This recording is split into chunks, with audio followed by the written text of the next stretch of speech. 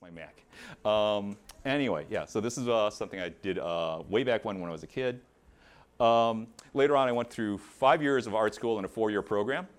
And then I decided I was going to apply to Marvel and as a backup plan to DC. And they don't do this, they don't accept samples from strangers anymore. But back when they did, this is the letter they sent back, which is a form letter of all the problems you can have. And you can see that all of them are checked off, or at least underlined if they really emphasized it instead, except for storytelling, which frankly was even a problem then. And then I sat on my couch for as much as I could for 3 days until I got my letter from DC saying, yeah, we don't think you're, they didn't actually literally say this, but they said pretty much, we don't think you're good enough either, but we'd like to see more stuff. And that got me off the couch. And eventually I did get work with DC. And after DC had trained me up, Marvel then contacted me by phone from their X-Men group editor and said, hey, we'd like some work from you too. For all this is pre-caller ID, so I was like, this could be a friend of mine playing a trick on me. Or this could be the real guy, so I'll act like he's the real guy, and it was. So yeah, eventually I made it in. This is what a comic book script looks like. This is something by Bill Willingham for Fables. And this is what I work with. It works pretty much like a screenplay or a stage play script, but it goes panel by panel. Each little box is where I draw an image, and then describes the action, and then the dialogue. Essentially, it breaks things down into what the artist needs, and then what the letterer needs in case it's a separate team doing that. And my lettering is not good by professional standards, so I always use the letterer. In this case, I worked with an old artist pal of mine who did layouts for me to speed things up.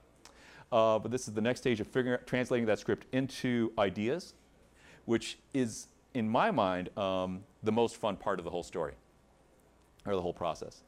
But he's also, my friend is smarter and faster than me, so I let him do that because we were on a tight deadline. And you'll notice that I didn't keep the drawing layouts the same, but I did keep the lettering layouts the same, which I found really useful. So here's my pencils on top of that.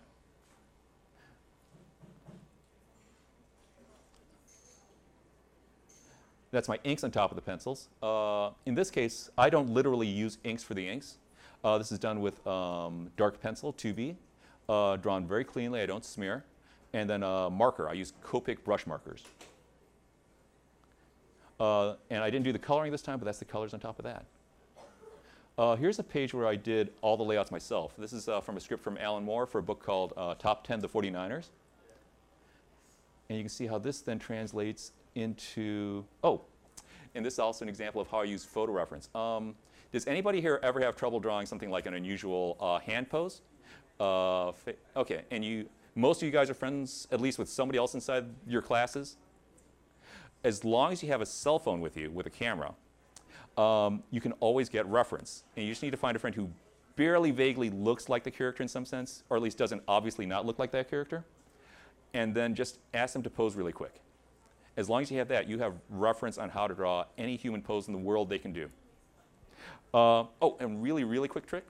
If you ever need to do a flying pose, which, I mean, I think only 2 of you were interested in doing superhero books, so most of you are probably not going to be doing the flying poses. But yeah, if you need to do that, just have them go like this and then stand on a chair above them. Okay, but anyway, these are 2 of my friends. That's the guy who does layouts for me, Xander Cannon, and then the wife of a different friend, playing 2 of the characters, and they translate it into this. Now let me see. How many people here do a very, very highly rendered style with lots of little fine lines? Okay.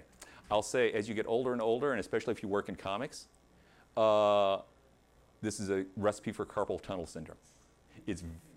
When you do 22 pages a month, sometimes on a tight deadline, somebody else is late, so then you have less than a month. And then you're just staying up 12 hours a day, drawing, those fine lines. I couldn't keep this up. My wrist was sore by the end of the day. I could tell I was going to end up with nerve damage someday. I did keep on drawing, and my eyes were ruined by it, but at least my hand wasn't. So I switched to a simpler style, but this is kind of style I used to work in. This page here is another one of the detailed ones before I kind of quit most of that stuff.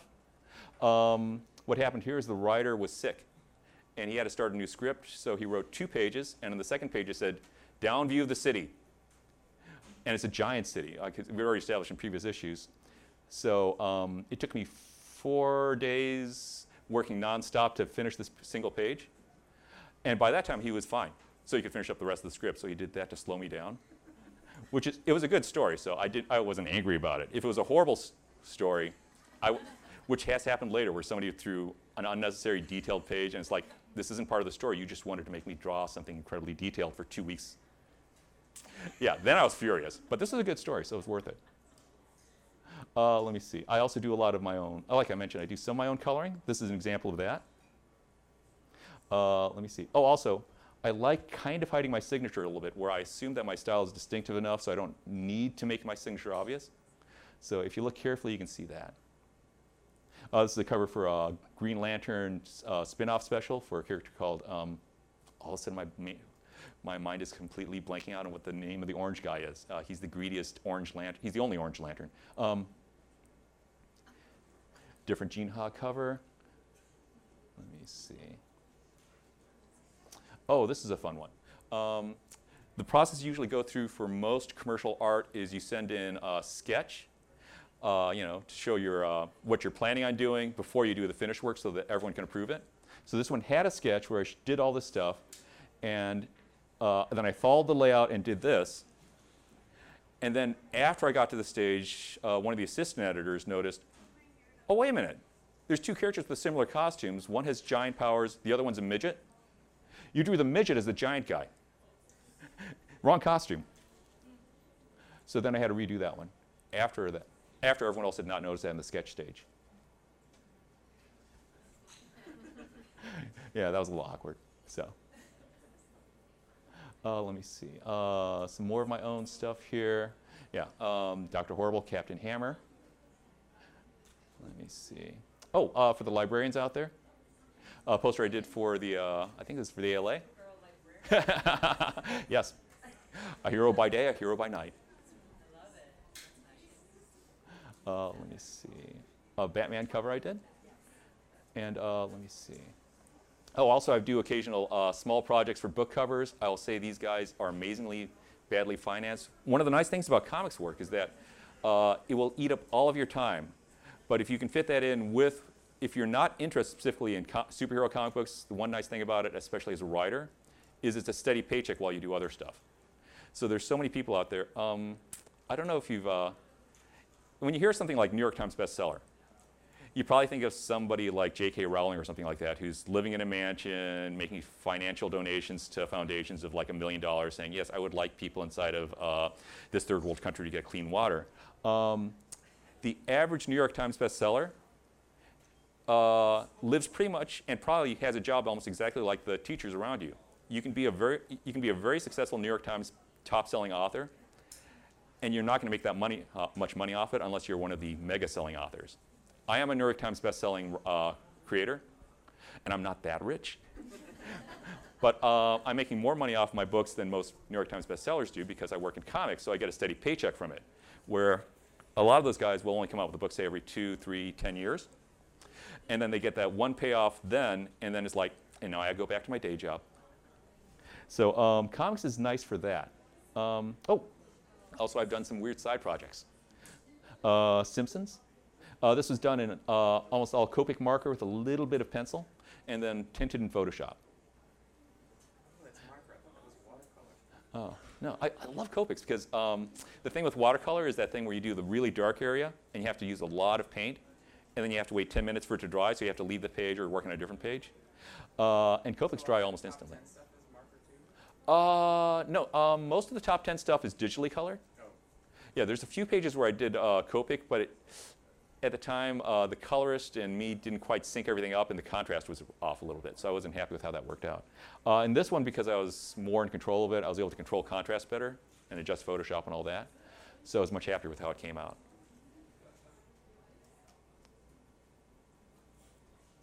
Oh, and this is my current project where I'm doing something creator-owned, and it's called May. Kind of a YA book, but I try to aim it so it's sophisticated enough for my grown-up friends to read. And these are some of the character concepts I did initially when I was coming up with the book. And these are some of the pages. The initial 2 issues worth I colored myself. This is temp lettering. When I say I'm a bad letterer, if you show this to a professional letterer, they'll just cringe. There's so many things I'm doing wrong here. This is bad digital lettering. Yeah. And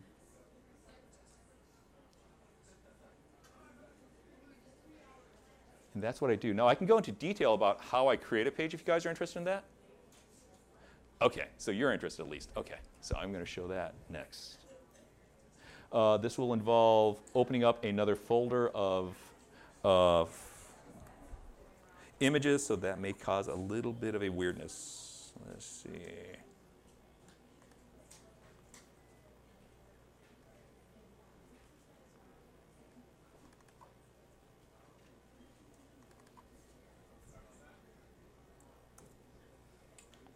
OK, let's hope this one works better. OK, let's check settings. OK, so pause. That's what I need. OK. Now, because I'm an artist writer writing for myself, I don't like writing in script form because I think visually. So this is how the script starts off for me, which is just a giant page of layouts of pretty much a whole issue's worth. There's another page with the rest of the issue. And I just have small notes and dialogue, the action, stuff like that, and just making sure all the story beats work right. Because you guys are mostly artists, I'm assuming that's, if you do a comic book someday, that's how you'll work. Oh, and also, you guys know also about later today, they have the Threadbare journalist coming in, Elizabeth Ann Moore. Yeah, if you're not interested in superhero books, she shows a lot of stuff that the artist she worked with, do outside of that. So that way you never have to do the standing on top of a chair to get your friend doing the flying pose. But this is how I break it down. It's not a bad way for an artist to work. And just making sure the visual storytelling works. From there, I then scan that into a computer. Oh, also, wait a minute. How many of you guys have drawn digitally? Just started and finished a drawing? OK. The sooner you guys can start doing that, the better, especially if you're going to be working on comics. Because otherwise, you're going to be doing what I'm doing, which is, you'll see this in the slides. I'll do a tiny little drawing, scan it into a computer, adjust it, fix it up, and then blow it up larger, turn it into a blue line, print it on paper, then do another drawing on top of that. Then I get all the kinks worked out on that, scan it, blue line it, do it larger, and then do the finished piece finally, at least finished black and white. And this wastes a lot of time. For the people who can just go pure digitally, yeah, you are saving so much hassle, and especially little hassles of like things didn't line up right. I do not like my scanner. We are not friends. It is firmly established that it is a cat. It has the personality of a cat, and it will go where it wants. Anyway, but I go through that hassle. If you can avoid these stages, do it. Do it, please. It will make your life so much happier. OK. Here's that single page that I'm going to focus on. And from there, I then did, so I can work out just all the storytelling except for the color. This is all digital. But then I did this in grayscale so I could work out the lighting and stuff like that. And the most important thing in coloring isn't accurately representing the color of an apple as red or you know, a dog as black and white or something like that. It's drawing the eye. It's part of the composition, so that's why I have to figure that out. And the light-dark contrast is the most important part of that. So making sure that works right. I then converted that into a blue line and printed this. Pencils on top of that. Scanned that in. Blue line that. Now, the original, you saw, I have the back here, but the original thumbnail sketch was about this big. The pencil sketch was on an 8.5 by 11 sheet of paper. Acid-free, so I don't regret it 20 years from now, but just inkjet paper, really nice inkjet paper. I then printed this on 11 by 17 animation paper, which is a lot like inkjet paper, also archival, acid-free, and then drew this. Scanned that again, so there's 3 stages of scanning for me, which is really annoying. Added the lettering digitally after scanning it, and then I colored it myself. Another thing also is if you're going to work on a monthly book for one of the big companies, you will be working with a lot of other people, and you want to work well with them and work with a style that they can understand. So always keep that in mind. I will say the colorists have gotten a lot better since I first started in the industry. these are the different stages of coloring. We have a job inside of comics called flatting, where somebody just does flat areas of color for you to select with your magic wand. So that way you don't have to do that, which takes about as long for me as the rest of the coloring process almost, and is incredibly mind-numbing, which leaves me no creative energy afterwards. So it really is worth it for me to just pay $5, $10, even $20 to have somebody else flat it. And if you're not too fussy, or if you have friends in college who are looking for quick work, and you've got to meet a deadline, please hire the flatter, everyone, if you're going to do your own coloring. Anyway, this is the flat stage.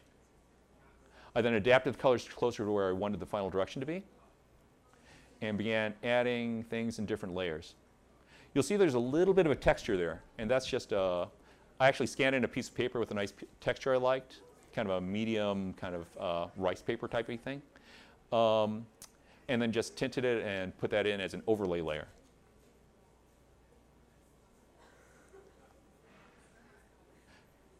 And I even have like a copy of the original full file if you want to see how I work. But I usually work from kind of a medium dark, and then fill in the lights and then the darks in different layers. I keep the layers, the lights and the darks on separate layers, because if I want to make a color adjustment later, if you try adjusting one single area with two colors in it, you will find that one color is not adjusting in the same direction as the other, and it looks horrible, and you have to repaint the whole thing.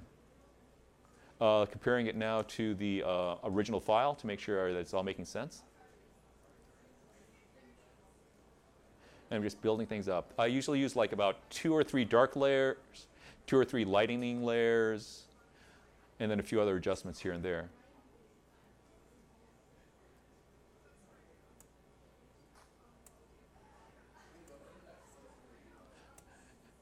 And the final thing I do, which just makes everything a lot simpler, because there's a big difference in how print comes out and digital files come out. Usually you have to lighten up a digital file a lot to make it print properly. So I just go in with, have you guys ever used an adjustment layer? Okay, you can just, all those little adjustment things like brightness, darkness, color, hue, saturation, you can do as a layer you put on top of everything else, and then just adjust it, and then turn that layer on and off when you want to, or only make it apply to certain areas using a mask. And that's what I do here. And that's the finished piece. Is that all in Photoshop? That's all in Photoshop. This computer does not have Photoshop on it, so I can't demonstrate open Photoshop to show that stuff. If you guys wanted to, I could actually just bring out my Mac and later, and I will be at a table out there answering questions and doing sketches. And also, do you guys have any questions about any of this process or anything you want me to go over more specifically? Well, just a little bit more on that. When you're doing the original coloring, are you in RGB or CMYK when you do it? I am inside of CMYK because DC Comics like to have all their files in CMYK. They are weird and persnickety. So later I've talked to like graphic designers saying, oh, that's insane. You want to be in RGB, and then it's the job of the printer to get the colors as accurate as possible. And you can get colors you can't get with just a pure CMYK file by letting the printer adjust the file and then print it in CMYK. But just as a fail-safe thing, I'd be doing CMYK so there's no weird things happening. But say things like green glows, like that, or oranges. Oranges look horrible in CMYK. And a really good printer can make an orange glowing object look beautiful, or a piece of citrus look beautiful. While if you just try to do it purely in CMYK, it's going to look like, it's going to be kind of brown looking. It's just going to kind of look moldy, dead. Yeah. But I'm doing CMYK, which puts some limits on. And then to make things like reds look especially vivid, I go a little bit beyond the limits, and then just try to put colors around it that'll make it look a little more poppy, make it pop a little more. Yeah, let me see what else is there. Oh yeah, there's also another funny thing. When I was in art school, and I went to art school in Detroit at the Center for Creative Studies, I worked with some of the top people doing automotive commercial art. And one of the things the instructors told me is, if you can, always go as far beyond the margins as you can and give a lot of extra artwork, because someday these people are going to want to take that drawing, or may want to take that drawing and reuse it for something else. Like if you're doing a magazine cover, they might want to use it as a side illustration or put on a subscription card or whatever, or a postcard. And having that little bit of extra space lets them format it differently so it's more useful to them. So always do that for commercial art. And then I tried doing this at DC Comics, and they were like, you have 5 extra pixels on the side of this, on this. It doesn't fit in our file. And it's like, well, can't you just center it right? I just gave you extra art. I'd love to give you like 5 extra, like 300 extra pixels or 1,000 extra pixels. It's like, no! Reformat it and send it back. This is not acceptable. And it's the only people in the world I know who are like that. Or it's just like, no, that's not our job. We don't want extra art, and we don't care about the marketing department. Because they will reuse that art, but yeah, it's kind of like, no, it's not our job to make their lives easier. So, but normally, if you talk to your people you're working for on a commercial job and ask them if you go beyond the margins and do a larger illustration, if they want that, then they'll be super happy you're offering it for free, and if you want to do it anyway. Yeah, so, yeah. File formats. Yeah, oh, more questions. Please.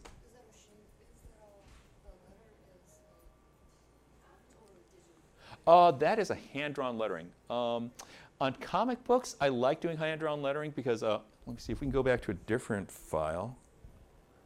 Hold on a second. I think it kind of makes the page look really dead if you use digital lettering. Let me go back to one of the ones where I use that. Oh, no, that's not digital. Okay, hold on a second. There we go. Come on, you can do it. Okay, yeah, and can I, no. Yeah, if you look here, I mean, this is a hand-drawn version of digital lettering, but because it's so even and every letter is so identically perfect, it still feels like a piece of just block text. Because it is, it literally is. And then if you look at something like Xander did, it just feels a little looser. It is hand-drawn. He draws it digitally, but he hand-writes each letter. So it just feels literally like what it is, which is a note written directly to the reader. Well, this feels like an email. So that's why I use that. Depending on what project you do, obviously, you don't want to do a giant wall of text that looks hand-drawn. No matter how nice of a font it is, it's still going to be a little hard to read. It's not going to read as instantly. But for this purpose, I really like hand-drawn. And especially for sound effects. There are professional, very successful comic book lettering companies that have all these digital sound effect fonts, and then they will do 40 different Marvel and DC books a month. And I mean, they're professionals, and some of them win awards, but I still hate it. It looks really dead to me. Because a letter that goes at the beginning of a sound effect should not look like one that goes in the middle. And it just looks weird to me when you do that. So I prefer hand-drawn. That's just totally an opinion. You can mock up your letters digitally, but then hand-draw them. Yeah, to make sure that theoretically at least, the balloon placement and stuff like that can work and there's enough room to make it work. A big issue in a lot of comic books is people don't think about where the word balloons go. You'll also notice that when I do it, I always make sure that the characters appear on the page in the same order that they're talking. I'll flip the camera around if I have to, which is a big rule break from film, where there's I think it's called the 180 rule or something like that. Do you guys, any film students here or film buffs? Something like that. Okay, yeah, if you have 2 people standing like yak, yak, yak, yak, yak, yak, you're never supposed to go like this, because it's too confusing. That's not, as long as you design your characters well in a comic book and make things clear what's going on and stuff like that, that's not a problem in comic books. There's a lot of discussion about whether you should follow this rule or not in comics. I don't worry about it as much. I find the most important thing is to make the word balloons read easily. So if she was going to be talking first in this scene, I would figure out a way to have her on this side and then her sister on the other side. So yeah, that's why I do all this type of stuff, just to make sure the lettering works and it feels natural. Though the thing is also, my pal Xander, who does the lettering, worked with me on Top 10, and then showed up in that reference photo, is better at lettering and balloon placement than I am. So then, once I know that theoretically it can work, he can then figure out a better way to make it work if he wants to. Yeah, yeah, and if you are interested in ever getting into drawing comic books someday, for any part of the market, it is so useful to be the guy or gal who has done every stage yourself. And if you ever do want to go for that commercial job of like working for DC or Marvel or First Second Books or something like that, if they know that you understand every stage of the process and aren't going to screw things up for the next person working on the assembly line, if you're not doing your own lettering or coloring or something like that, that will make them very secure. Or if you understand how to deal with printers and know that you're not going to mess up the file so that the printer can't print it. Again, this is a huge reassurance to an editor. If you want to go for a job based in comic books, printing your own comic book is the best resume.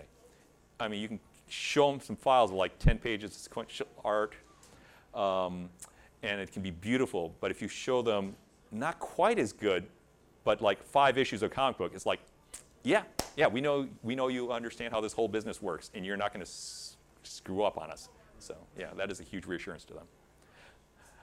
Let me ask, what kind of art are you guys interested in doing? Just anyone chime in. You look like you're almost about to say something. I was going to major in animation, minor in illustration. Okay. I will say that there are a lot of people in comic books who start off in animation, and then as hard as we comic book artists will complain about how tough the monthly deadlines are, this is nothing compared to animation. This is nothing compared to that. I mean, when you're the person doing the interstitials inside of a 2D animation or something like that, or just all the really annoying little bits that take, and then I worked on 24 seconds of animation for 3 months, and we finally got it perfect. And then my name went like this on the screen among 300 other animators, The idea of doing a comic book, having your name up front, and having, I have a month to do 22 pages of art. This is amazing. And I own the book. They can't fire me. A lot of people go from animation to comic books. It may or may not make more money, depending on how successful you are, but the emotional rewards tend to be a lot bigger. Yeah. What kind of art other people are interested in? I'm going for mechanical engineering. Oh. Yeah, I just enjoy drawing. Oh, that's awesome. Yeah. Yeah, it's a good combination. I'm not talented or anything. Not true. I'm assuming you can draw mechanical or 3D models or something like that? Yeah, I've worked in CAD and stuff. Okay. Can you hand draw? A little bit. Okay. Sometimes that leaks over. I mean, Watchmen, Dave Gibbons? Yeah, he was pre-digital when he started off, but he started off doing like buildings, doing building surveys and doing drawings of buildings. Yeah, and then if you go into like Watchmen, it's like, wow, he really cares about making sure the scale and architectural details of all those buildings are right. It's because that's what he used to do. Yeah. Anything? Well, I'm the teacher. I'm an oil painter, but we're doing a graphic novel for a while now, working on it. So, Okay. yeah. And I just recently converted to completely digital flow, and I'm jealous. I'm jealous. Yeah. Oh man. Yeah. When I have things where it's just like not lining up right, or the scanner's being really, really fussy, it's like, okay, if I reboot the whole computer, and then it'll work. Yeah. It's like. I miss paper, but literally the entire thing is on my iPad right now, like a big iPad. The entire workflow can happen on there. It's crazy. Okay. Yeah. Yeah. That makes things much happier. Okay. So what are you interested in doing? Oh, please. I came in a little late and I apologize. I was just wondering, which do you prefer, Marvel or DC overall? I mostly am interested in the creators I like. So if they jump from company to company, I'm going to follow them. And people will get really, really in love with a character because, honestly, they'll fall in love with the character mainly because I don't know how many of you guys are like big Marvel or DC fans. They'll mainly fall in love with the character because they've been pushed to the top billing of a crossover event where several different titles, like 30 different titles in a book, all are like fighting against the same villain, or nowadays fighting against each other, almost always fighting against each other. And it's like, oh, now they've finally given Captain Marvel top billing inside this crossover event. I love Captain Marvel. Oh, they've totally changed her personality into a villain now, and she's only doing evil things. So that doesn't attract me. Let me see. They did in Captain America. Yeah, and Iron Man a few times. Let me see. Yeah, the leader of the Fantastic Four, Reed Richards, at one point became a sadistic, torturing guy. It was like, no, okay. Yeah, I mean, yeah, so the crossover events don't attract me. That's the thing that drives me crazy about the companies. I do follow the creative talent sometimes. And if the writer or artist is going into a book, it's like, yes, I'm going to read that book when I have time. Also, working on monthly comic books cuts into your time to read comic books oftentimes.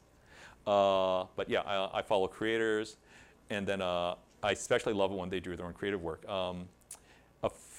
Say 10 years ago, the comic book market was completely dominated by Marvel and DC. And now, the big thing right now, it's not dominating the market, but the most important thing right now is Image Comics and a few of the other smaller publishers who are allowing all of the top writers at Marvel and DC who have gotten sick of writing crossover events to do their own personal books. And this is opening up the market for more and more creative work like that. Also, this is also the age where finally the people doing online comics, web comics, are finally getting mainstream print success. So I don't know, like Noelle Stevenson's Nimona, Kate Beaton, I think even like Raina Telgemeier, all started off doing digital comics. And they have become, they don't get as much press from the comic book geek press and online, critics and stuff like that. But as far as sales goes, they are like 5 times bigger than any superhero writer or artist. They are much more important. Because of their online audience? No, things like just kids. But kids don't go online and then talk about their favorite comic book as much as 40-year-olds do. Mm-hmm. It's true. So yeah, they don't get as much online buzz. But as far as actual excitement goes and sales goes, yeah, they're bigger. They're huge. Yeah, so that's how I kind of look at the market now. And the thing is also, the version of the characters I like from Marvel and DC from when I was growing up in the 70s, 80s, aren't really the same characters anymore. Again, Reed Richards, Torturer, yeah. They're written for cynical. I'm sorry. I'm sorry. So you don't like the changes that Marvel has done to? I don't mind the changes, it's just that they're not the same characters. I mean, actually, I'm happy that the characters keep on changing. Because if they were exactly the same ones, it'd be a little scary of kind of like, okay, I may be enjoying the fact that this is exactly the same guy I knew 20, 30 years ago, but I have no idea why a kid would be interested in reading this character. Or a 20-year-old, or why a 40-year-old would continuously read the same book for that whole period. A traditionalist. Yeah. On the other hand, there's like Hellboy, something like that, or one of these other books which has been around forever, by your standards. Not by mine, but yeah. One guy kind of masterminding the whole storyline, all the crossover tie-in books and stuff like that. And it's just brilliant. It's just brilliant. And it's the same character all along, but he goes through the changes in a way that makes sense because there's one guy who's saying, and then Hellboy came to Earth, and then he grew up, and then he went to hell. But he's a demon, so he's still alive. He's not dead and trapped in hell. He's just a normal resident of hell. So, he makes it all make sense. Go ahead. I have a question for you. Did you bring a Photoshop file to show what that the layering, the dark, the contrast, the light? Oh, yes. Did you bring a file like that to? Yeah, this computer, the library computer does not have Photoshop on it. And my Mac does not play nice with the screen. But afterwards, if you want, I'll be at my, I think they have a table for me out there. I'll have my computer. I can show anyone anything they want.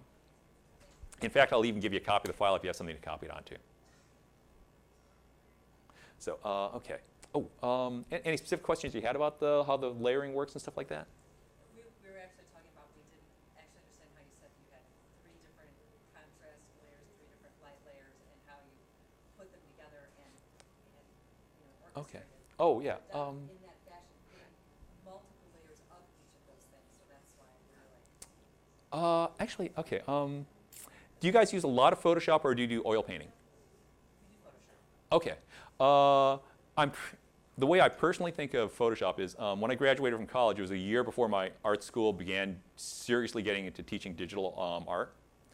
So then I, like 10 years later, then learned Photoshop, and then I used my art school training in oil painting in interpreting how to use Photoshop. So essentially, when you hear all these things about oil painters doing a base layer of, like, say, a brown or something like that, or burnt sienna, and then building the figures out of it with the shadow, they do it like the shadows, and then they build up the lights on top of that, then they do more detailed shadows and more detailed highlights. That's literally how I handle Photoshop.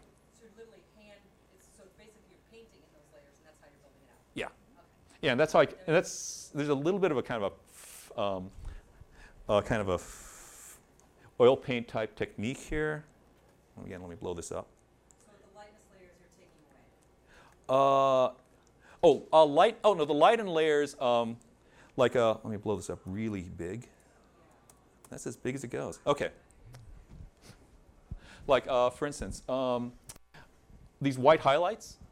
Like I said, I don't like mixing different colors in the same area. So all the flesh tones of the two sisters are each one designated area in the flats. So when I hit the magic wand, I can just select that.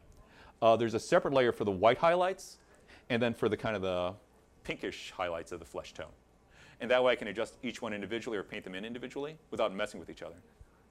And then I just put one lighting layer, then another lighting layer on top of that, and then 2 or 3 lighting layers. This area here is probably the base color I used.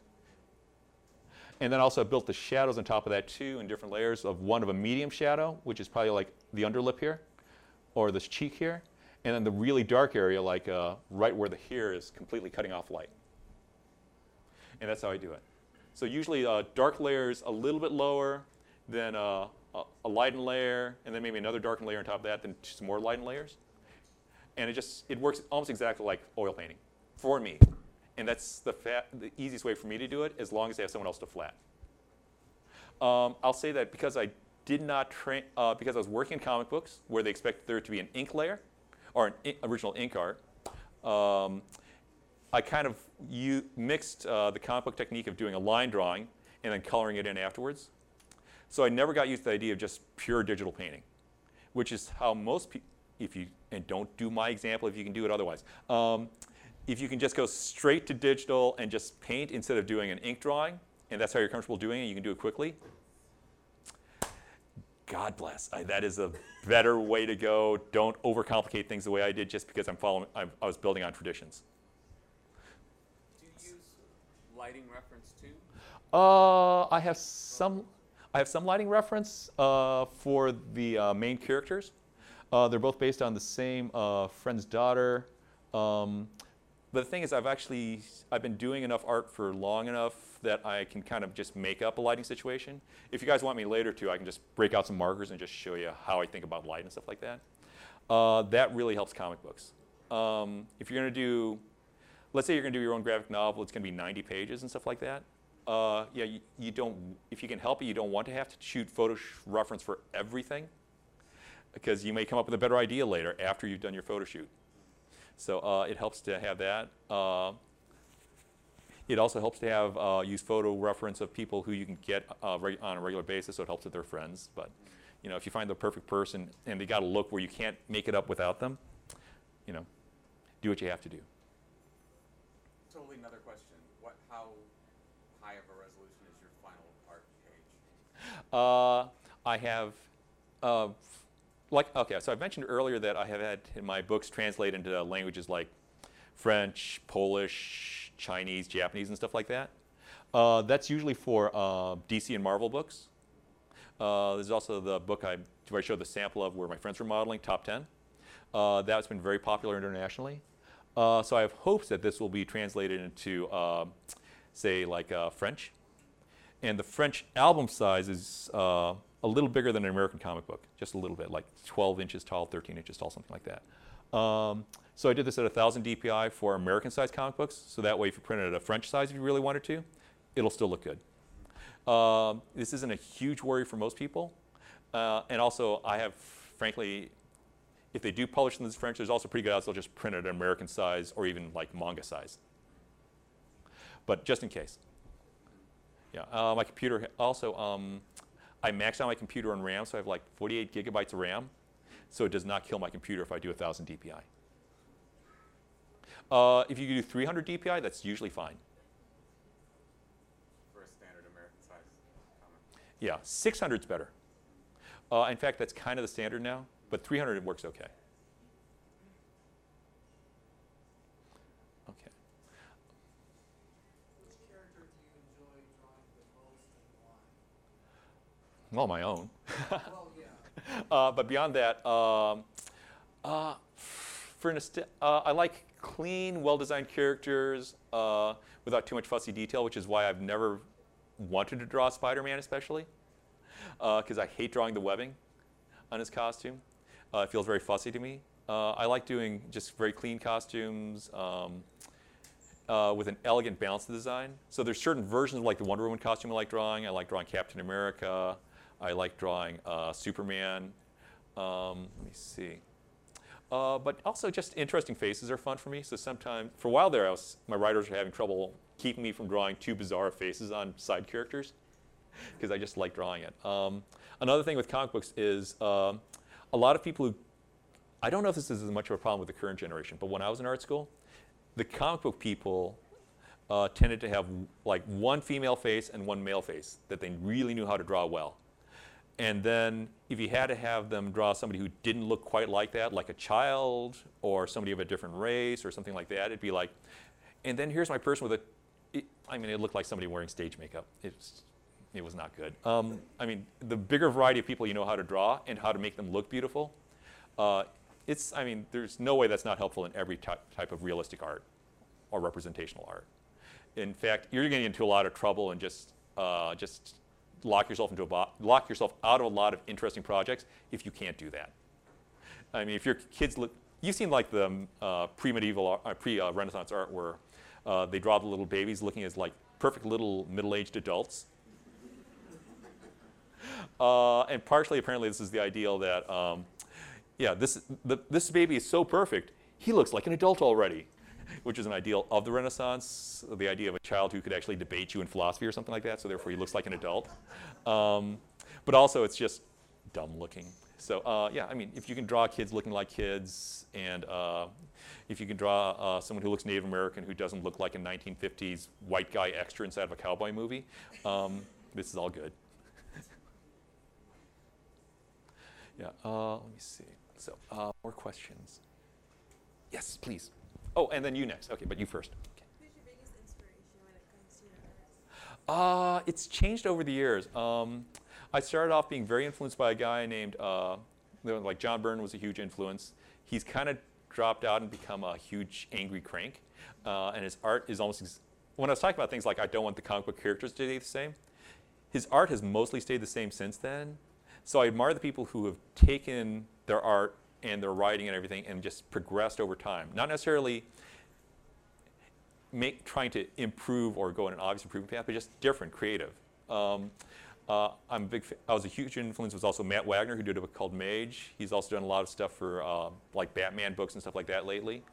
My biggest current inspiration right now of a guy who's so much better than me and so creative and so experimental right now is Bill Sienkiewicz. He did Electro Assassin. Let me see. I'm trying to think of like other books he's done. Anyway, he's done a huge amount of amazing books. And if you look at if you go online and look up, if you spell it as Sienkiewicz, which is how he does his Twitter name, because it's a Polish name and nobody knows how to spell it unless they really, really follow his work. And look at his artwork. He can whip out something with like literally a whiteout pen for corrections and a ballpoint pen in like 30 seconds that looks better than something I do in 5 minutes. And people look at my stuff and say, how did you do that in 5 minutes? I'm like, I'm not Bill Sienkiewicz, I can't do it in 30. Let me see. Oh man, also another big inspiration lately was Noelle Stevenson of Nimona. Let me see. And just the fact that she took what was a very silly webcomic concept of just like mad scientist working in his lab, and then a slightly pudgy teenage girl comes to his door and says, "I'm your new assistant." And he says, "No, you're not. I didn't ask for one." And then he kept on pushing this until it was like, she kept on pushing it until it was like this brilliant, epic story. You can find it in any good bookstore or most good comic shops or a lot of good libraries. If you can find Nimona, Nimona, this is a huge inspiration to me. Anyway, I could keep on going on about people I like. Also, you had a question. The phrases that you're talking about, how you were saying about drawing people who are probably not what you would traditionally see. Yeah. What's your advice on like learning how to draw non-traditional? Actually, okay. The thing I do is just like so many artists, I mean, almost every artist who's been like, I have a kind of a standard head I learned when I was a little kid of just like, here's the ideal male head, here's the ideal female head. And as I went along, I kept on looking for, okay, so I'm trying to do a likeness of a real person. How does this person not look like that model? And then I try to go for the differences and try to figure out, why is this person still beautiful?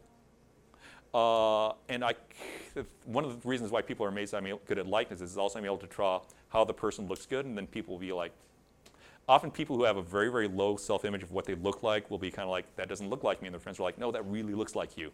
And it's like they're focusing on what's wrong with their face, and they're not seeing what's right with the face. That's the thing also of try to figure out what's right with the face and why it's interesting. You know, a lot of people can't, if their standard head, ideal head in their imagination is like a very, very, you know, Greek statue type white guy head, and they have trouble drawing women, except as kind of a cartoon thing because their 3D model in their head is a Greek statue type looking guy, or a video game white guy. And then the women are just they can't rotate a woman's head because it doesn't have the same geometry. They can't even do that. And then if they were going to draw like a handsome black guy with a thick neck and a wide nose, and they're trying to make it look attractive, and they don't know how to do it. Because it's like, I only have that one nose, and this is how you end up with people who always draw black people with little tiny button noses, because it's all they know. And they don't know how to draw anything else attractively. This is going to trap you, and this is going to people are going to dismiss you as an artist because you lack the skills. You just literally lack the skills. So yeah, just practice and try to figure out why something is beautiful and why it works. Do you get a lot of your inspiration by just looking at people, just looking around, seeing what people look like? Oh yeah. Yeah, I mean, yeah, there's a little part of my head where I'll like linger on people's faces when I'm looking at you in the crowd, and it's like, oh, I really like your cheek, nose. I like, the way you smile is a little bit different. The woman in the black jacket there has a smile that's a little bit of a crescent moon smile. You have a smile like this, and I'm just going to show you. Oh, I forgot this was here. There's a marker on the table too. Oh, okay, I've got some. Got it? Okay. Yeah, here, let me see.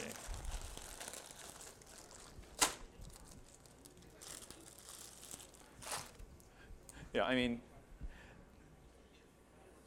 so there's a woman back there who has a smile kind of like this. And there's another guy who has a smile there's a guy back there who has a smile that's like this. And they both look like smiles, but the most important thing in making something look like a smile is not this shape. It's literally this.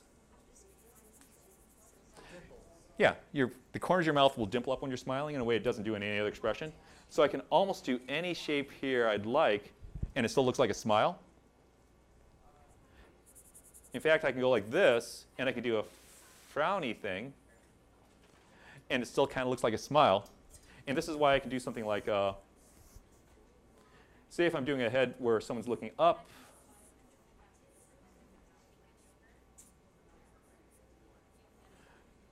and if I draw those dimples in, I can go like this. It's the corners of the mouth that are most important in making a smile. It's still a smile. So as long as you get those dimples in, that's a smile. It's getting beyond cartoony. If you want to do anything that's approaching realistic art, learning how to do facial expressions that aren't cartoony is really useful. I mean, you may have heard like the famous example of Bernini from Renaissance art, who would just spend, he lived during the time when mirrors were finally becoming really nice. And before mirrors were, looking at a mirror was essentially like looking at the side of a stainless steel oven or something like that. The mirrors were horrible. And then he lived in this age where finally they had nice mirrors with silver and relatively clear glass and stuff like that. And he would just study his face in mirrors and then do statues of himself making the craziest facial expressions. And it was facial expressions no one had ever represented in art before. And just, yeah, studying facial expressions. And then looking at other people and how their facial expressions are different than the ones you draw. And looking for things that break your own rules is really useful in drawing people. And just try to look for, like, I have a little rule in my head that, I mean, when I started drawing, I was essentially drawing from 1970s comic book art. So, noses were essentially just that kind of 40s version of a classical, a classical profile interpreted in the 70s. And then being able to draw a different nose and then making it look attractive. And just figuring out different geometries was useful. And why is that person still cute? Why is that person interesting? Why is it when that person's happy, why do they look like their smile looks different than the one you're drawing? Is just a useful thing to look for in life. And it just gives you huge variety. Yeah, let's see. I think somewhere. Yeah, please go ahead. So when people tell you to try to draw from like reality, like see real people, real time, Yeah. it really does help? Oh, yeah. And the thing is, again, I mean, don't just draw, and a lot of people will just track down what they already know and then try to reinforce it. So, I'm going to try to find a model who looks like my ideal and then just study it. I don't know if this is a thing now, but there's a few guys in my art school class who just really loved studying Playboy magazine and then doing photorealistic pencil drawings from it. And they got really good at it, but it's kind of like, yeah, that's kind of all you're getting. Oh, who had the question about the facial expression, smiles? Or somebody asked about facial expressions. Was it you? I asked about do you get your inspiration? Oh, yeah. Okay, here. So, also I'm going to try to. Oh, also, can you pass me the Nike bag? Yes. Yeah, I've got bigger, fatter markers in there, which are easier to see from a distance. Yeah. So, and the other thing is it's not so much necessarily. I mean, drawing from life is good because you get into unusual situations. But even if you can't necessarily do that, just look for drawing situations that don't look like what you're doing. Some people will just draw, say, like manga art all the time. And they get really good at drawing these idealized manga faces that look exactly like a 10-year-old, 20-year-old's body from a few different poses. And then they don't. I mean, this is such a problem so that you actually have professional manga artists who don't know how to draw old people. So you'll have these people drawing things like kind of a standard manga face. And then when they have to draw an old person, they'll literally just go like this. And it's kind of like, it's not even the wrinkles. It's like there's different things that change with the face and the shape and over time, but they'll literally draw that whole thing and they'll just have the same heart-shaped face that comes to the little point and all that, but they'll literally just add lines to it as if again, it looks like stage makeup. Like you just took it's the 8-year-old on the school play playing the grandfather, so they took some black eyeliner or whatever it is and just drew the lines on their face, and it's kind of like, that's not how that works. There's geometry differences that make it more interesting.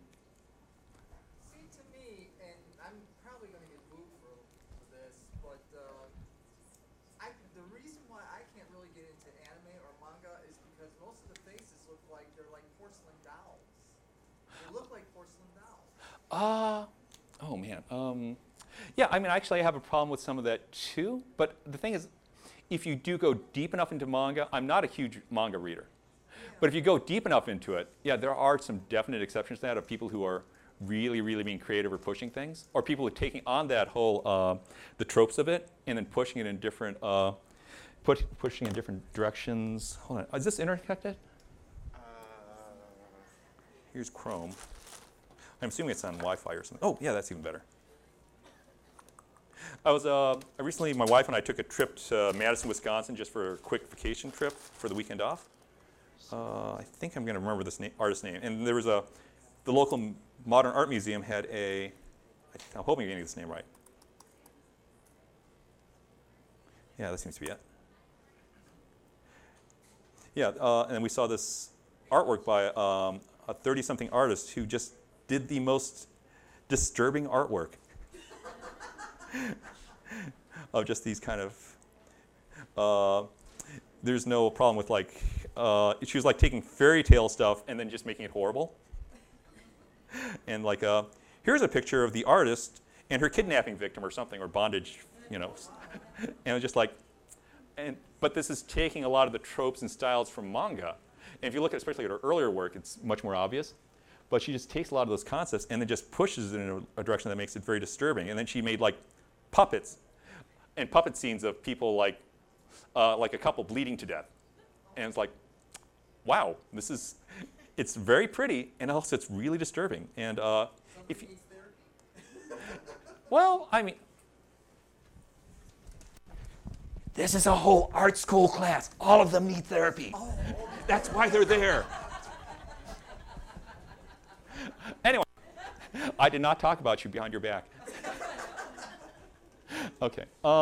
Yeah, I mean, you can take, the thing is, if you take these things that people take as harmless and then push it in a direction where it's exploring something very personal and scary and stuff like that, it can open up a little vulnerable area where people aren't ready for it. And if this person, if Claire Stigliani had just done this stuff in a completely realistic style,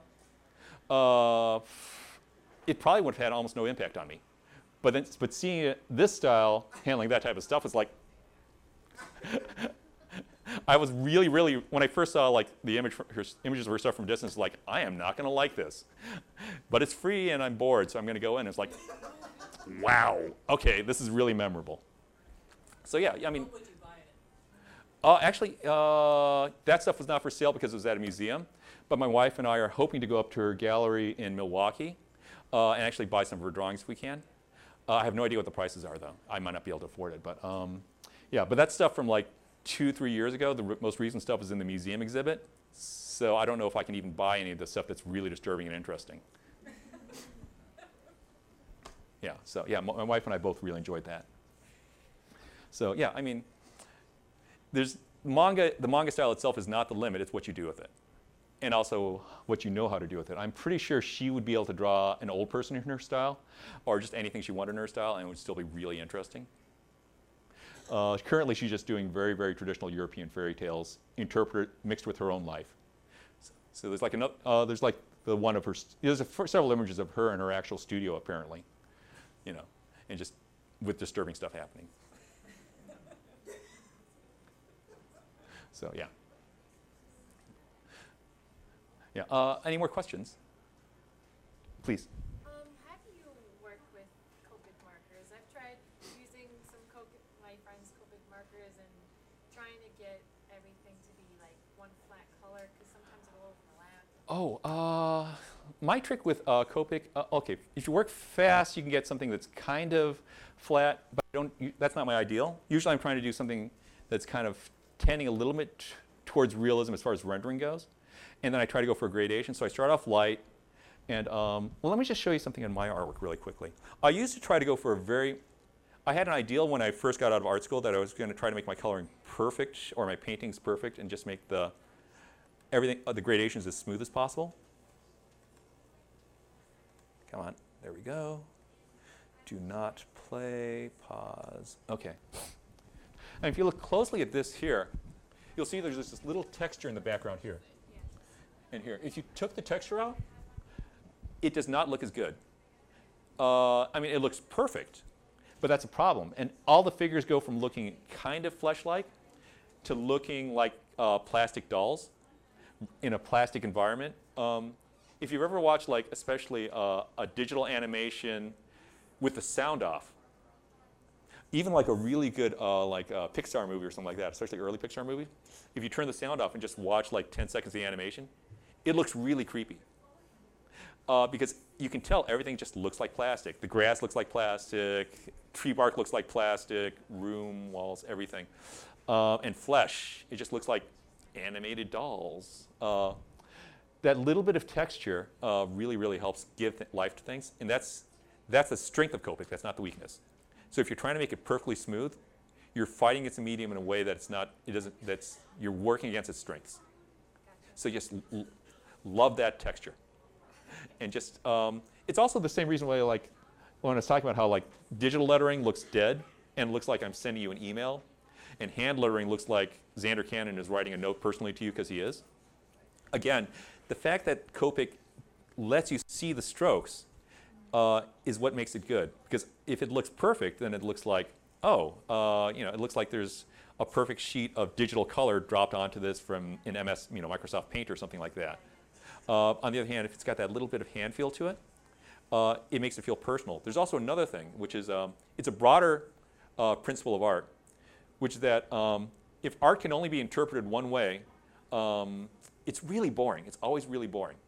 So I think is it Ellsworth Kelly, the guy who does the flat color, perfectly spray painted on glossy car finish paintings of like a giant red square or a giant green square, or he'll get experimental and then he'll do a shape like this, and they're like 10 feet tall, 8 feet wide, and it's just this giant thing in a museum where it's like, when I was in first in art school, it's like, oh, that's amazing, somebody did that and just pushed abstract art to the level where it's just a big geometric shape. And then I got to be 23 years old and 30 years old, and I am now 47. And when I go to these now, it's like, yeah, there's nothing else to see inside that piece of artwork. It's only a giant geometric shape perfectly painted like a Ferrari.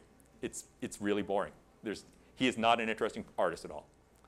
The thing that makes art interesting is when you can interpret it in two ways. So when you see something like, literally, if you see a portrait of the Virgin Mary done in elephant dung, something that was controversial a long time ago, the fact that it can be interpreted in two ways is what makes it interesting. If you can take something that is a smear of purple and red paint that looked in one way, you can see the individual smears.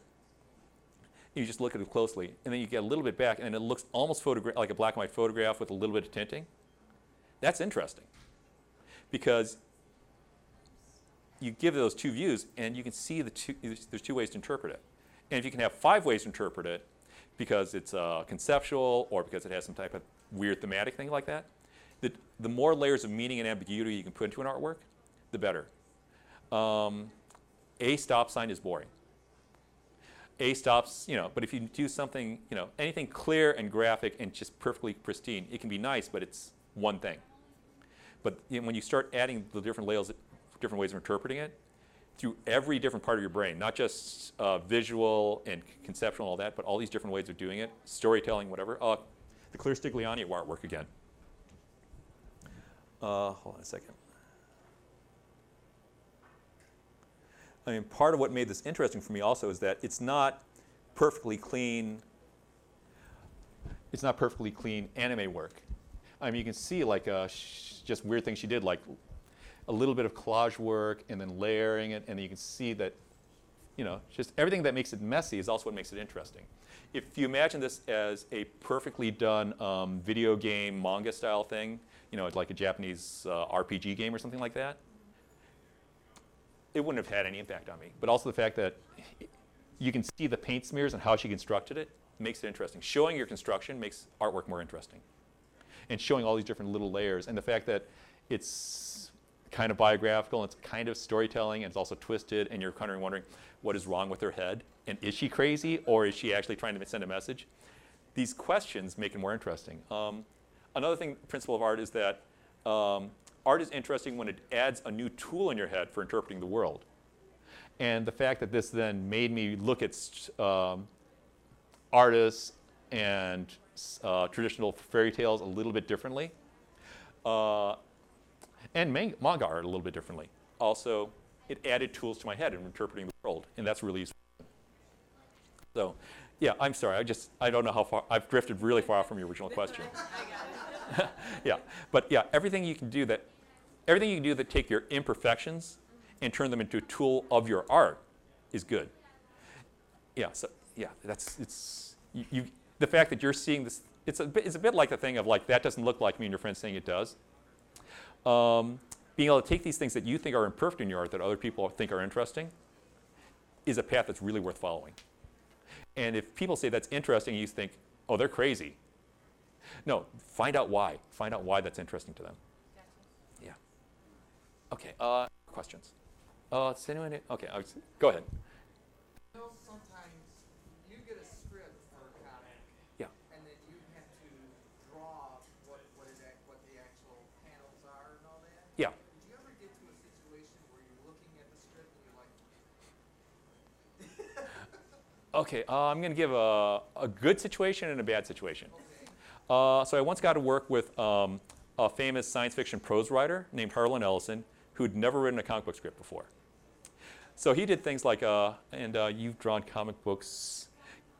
Usually comic books will have anywhere from 1 to, they say 4 to 6 panels on a page, maybe 9, and if you're really stretching it, 10 or 12. He had like a 16 panel pages. And then, because he'd never written before, he didn't know how many you could fit in. And then being able to interpret this and discuss with him how I was going to do the storytelling, and then sometimes literally putting in 16 panels in an unusual arrangement where, like, for one, I had a block where it started off big panels that got smaller, smaller, smaller, smaller, into a spiral of little smaller panels, so I could fit in everything he wanted. Because he was just trying to show time was passing. He was just like, and then we need like 8 panels of time passing. And it's like, how if I do this with it? And he's like, perfect. So sometimes it's a challenge that's good. And getting these people who have crazy ideas and then trying to say, that's dumb, but maybe I can make it work. I mean, be imperfect and making it interesting. That's useful. On the other hand, a different situation is early on in my career, I worked with, in comic books, in superhero comic books, there's 2 styles of doing scripts. There's the what's called the standard or full script or DC script, which is like what you saw, which is description of all the action in every panel, all the dialogue in every panel, and then you just have it just kind of forms a blueprint for everything you're going to be doing. And you can reinterpret it if you want to change the number of panels or something, but you follow that, you basically follow the blueprint and maybe make some little changes here and there. The other style is called Marvel style, which is based on early Marvel comics from the 1960s, where Stan Lee was writing like 7 books or something like that with some of the top artists in the industry at the time, and he knew that they knew storytelling better than he did. So you just say, on this page we need to have a big fight scene, and we need to make sure that Dr. Doom wins and is standing over them. So Jack Kirby would then draw a fight scene of all these interesting things happening, and then Dr. Doom whips out this device at the last minute, and the ground blows up, and the Fantastic Four is lying under rubble, and Dr. Doom is laughing above them. That's a Marvel-style script. When I worked on one of those early on in my career, and then I saw the dialogue on the story afterwards, because Marvel-style scripts have no dialogue usually. It was such bad dialogue. I was just horrified. So yeah, that kind of a lesson of follow the writers you want to work with if you're going to do that, if you can. When you're first breaking in, you're probably not going to have any choice in it, but if you get to a point where you can choose your writers, including yourself, yeah, it's so worth it. Have trouble with that yourself because you're kind of working Marvel style, being you write it yourself and then you find the pictures. Before I do, I get the basis of the dialogue, and it's kind of Marvel style. But before I get to the finished art, I definitely make sure that I have the dialogue nailed down. And part of it is an important thing for me is getting the emotional beats down. And I like having, frankly, my favorite thing to doing inside a comic book is having 2 people in conversation who have completely different views of the world and don't understand each other. And they're both trying to shove the conversation into a different direction, and they don't understand what the other person is even talking about, which is why I like drawing these 2 sisters, because they have such a different view of the world. They're always talking about different things. They're never quite talking about the same thing. And unless I know what the dialogue is, I can't draw when they're happy, and then often when they're confused and what way they're confused. And I'm assuming you all know your parents, and you've had these conversations with them where it's kind of like, Mom, Dad, I'm explaining something. They're like, no, but we're talking about this. And it's like, you realize that doesn't even exist in my life. And yeah, I mean, I like drawing those conversations. And unless I know where the beats are, I can't make it work. Do you at least write an outline of the story before you start drawing thumbnails? Or? The outline is so simple. It's simply, I mean, it's like a micro version of what I was talking about, the Stan Lee scripts of, there's a good place to have, this argument. This is a good place to have them reach the castle. This is a good page to have them escape, fight, that type of thing. So yeah, I mean, it's so bare bones. It's like 4 words at most. Yeah. As an artist, doing your own, do you do a script, or do you just basically draw it? If I'm writing for somebody else, I'll do a full script, and it'll be completely formatted like the one I showed. For myself, there's no point. There's no point in describing to myself, and they're in a forest and blah blah blah. And at the rough stage, I'm going to be doing that, but I don't want to have to type it first, because I can just literally go straight to what I'm thinking about. Yeah. So that's the important thing. And then I need to make it sure, it's easiest for me to make sure the conversation beats work best if I do it in the context of the panels and showing where the page breaks are. Oh, and another trick with comic books is in prose, nobody worries about where the page breaks are. In comics, this is one of the most important things, when you turn the page. And because it's nice to have a little bit of a cliffhanger at the end of a page, and then you turn the page, and then revelation. You go through the page, and you see, when you open a comic book, you see all the action on the 2 pages, and you can kind of, at a subconscious level, just interpret everything. You open up a prose book, this is not a problem. You're not going to, you can have a surprise anywhere on these 2 pages, and nobody's going to care. It's not going to be spoiled, usually, unless it's like you do something weird with the text or something, but that's not the rule. Comic books, you need to know where it is, and you can't have a revelation at the wrong point, where you set up like mystery at the beginning of the first of the page of the double page spread, and then you have the revelation here, and it's kind of like, okay, I can already see what you're going to be doing. This is not a surprise now. You know, you can't ruin your own. You can ruin your own surprises that way. So yeah, it really helps with that. Go ahead. Have there been any changes in light of people reading graphic novels and comics on media devices? Oh, some. Let me see. I mean, for one thing, it's actually a lot of people who were in both novels and inside of comic books. They were afraid that digital sales would cannibalize print sales. I don't know how this has affected prose and novels and nonfiction, but in comic books, it's all been additive. In fact, it seems to be that people will get addicted to a book digitally and then go into a comic shop, and it's increased sales there. So this was actually the best sales year in comics as far as we can tell in 20 years. And there have been a few crashes before then that we hadn't recovered from until now. Partially that, but also, I mean, the other thing is when I mentioned that there are these people who do non-superhero books who don't show up on the what are called the diamond charts, which are what's used in local comic shops. They're not significant there. But a lot of superhero people in the superhero comic book business dismiss these people and don't understand, no, these people are way more popular than us. They're actually, you know, Raina Telgemeier, you guys probably know this, Raina Telgemeier is a huge star. But if you go to like a 40-year-old comic book artist, and or even writers oftentimes who don't have kids, they'll be like, so who's this Raina Telgemeier? They can't pronounce her last name. And they'll just be completely confused about it. So yeah, I mean, if you add it all up, yeah, this is definitely the best year for American comics ever. And by contrast, I'll also note that the European and the Japanese comic book industries are still shrinking massively. Yeah, they're doing horrible. Partially in Japan, it's a demographic problem where there are not a lot of young people in Japan. So you're now making comic books for 40-year-olds and then trying to market them around the world to 12-year-olds. And the tastes don't line up, where 12-year-olds, and especially the parents of 12-year-olds in other countries do not want to read tales of 1920s samurai girls in short skirts with their panties always flipping up, fighting across the Imperial Japanese Tokyo and just like posing suggestively with samurai swords near their crotches. This is not what 12-year-olds, especially a universal 12-year-old market especially needs. In France, the problem is that they're unwilling to take risks. So the latest Asterix book or some other popular series like that, still very successful and huge. France is afraid to take risks? Yes. Yeah, the publishers. Oh man, yeah. I mean, yeah. It's a bit like the French say, like the tech industry or something like that, where it's like we do not want to give money to 20-year-olds. We do not want to give money to 30-year-olds. Why would we trust these people? And it's kind of like because that's where you get new ideas. We don't trust them. So do you think the expansion in the American market is in superhero books, or is it in the alternative books, or is it both? Internationally. Last question. Okay. Let me see. Internationally, the growth of popularity of American comic books is mostly in superhero books. So they'll be flying out people like whoever's working on the latest Captain America book. A lot of reprints get done there now because of the superhero movies.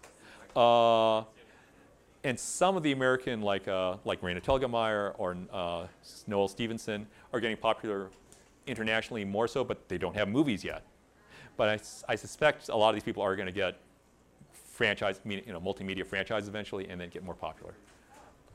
Let me see what else is there. Oh, also digital. Let me also mention that. Let me see. Another nice. I should get back to that question really quickly. Just it also is changing storytelling a bit in that it's sometimes hard to read a superhero comic book on a digital device because we designed for a double-page spread. So if we do like panels that go all the way across the top on one page and all the way across on the other, it's hard to read on an iPad. So if you look at my books, I never do that. I never bleed from one page to the next in the storytelling. While people who do webcomics originally tend to work really well digitally because they've always designed for a screen. And if they go to print, they either just have to figure out whether it's going to be landscape or portrait format. Anyway, I need to go now and let the next person to talk. Round of applause. Okay.